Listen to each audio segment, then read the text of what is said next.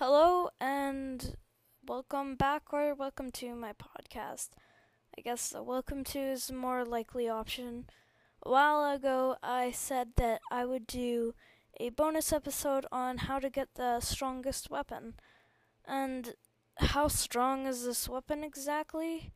This weapon can do over 1,800 damage. Yes, very strong. So, how do you make it, though?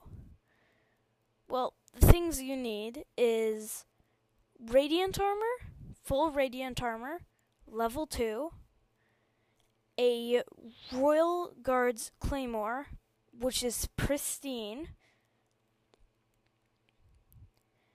and also a Molduga Jaw, which, if you think about it, it can be a bit hard to find, but it shouldn't be too hard. So what you want to do is you want to get the pristine Royal Guards Claymore with attack up 10 and attach the Molduga Jaw onto the pristine Royal Guards Claymore.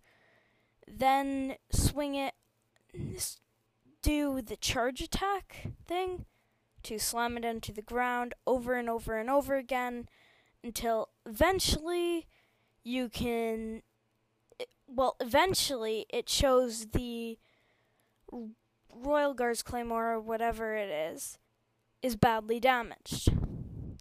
And then do that 2 more times to get a secret ×2 multiplier and also just a normal ×2 multiplier. So then you put on your radiant armor, and when you throw the weapon, it does 1,800 damage. Now, I suppose you probably have some questions. For the radiant armor, you can get the radiant armor in Kakariko Village in the clothing shop. Although, before you complete a certain quest, it's 5,000 rupees per piece. So, the Royal Guards Claymore, you can find one in the Sanctum of the Floating Hyrule Castle, more of the 2nd level. Then you break it, and you should be able to find it in the depths, southeast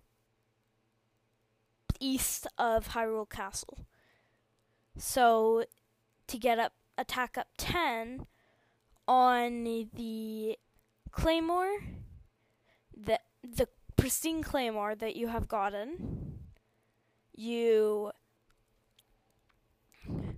find one of those rock Octorok things, and you throw the Royal Guards Claymore at it. Just make sure not to actually kill the Octorok, and let the Octorok suck it up, and it'll give the Royal Guards Claymore a buff.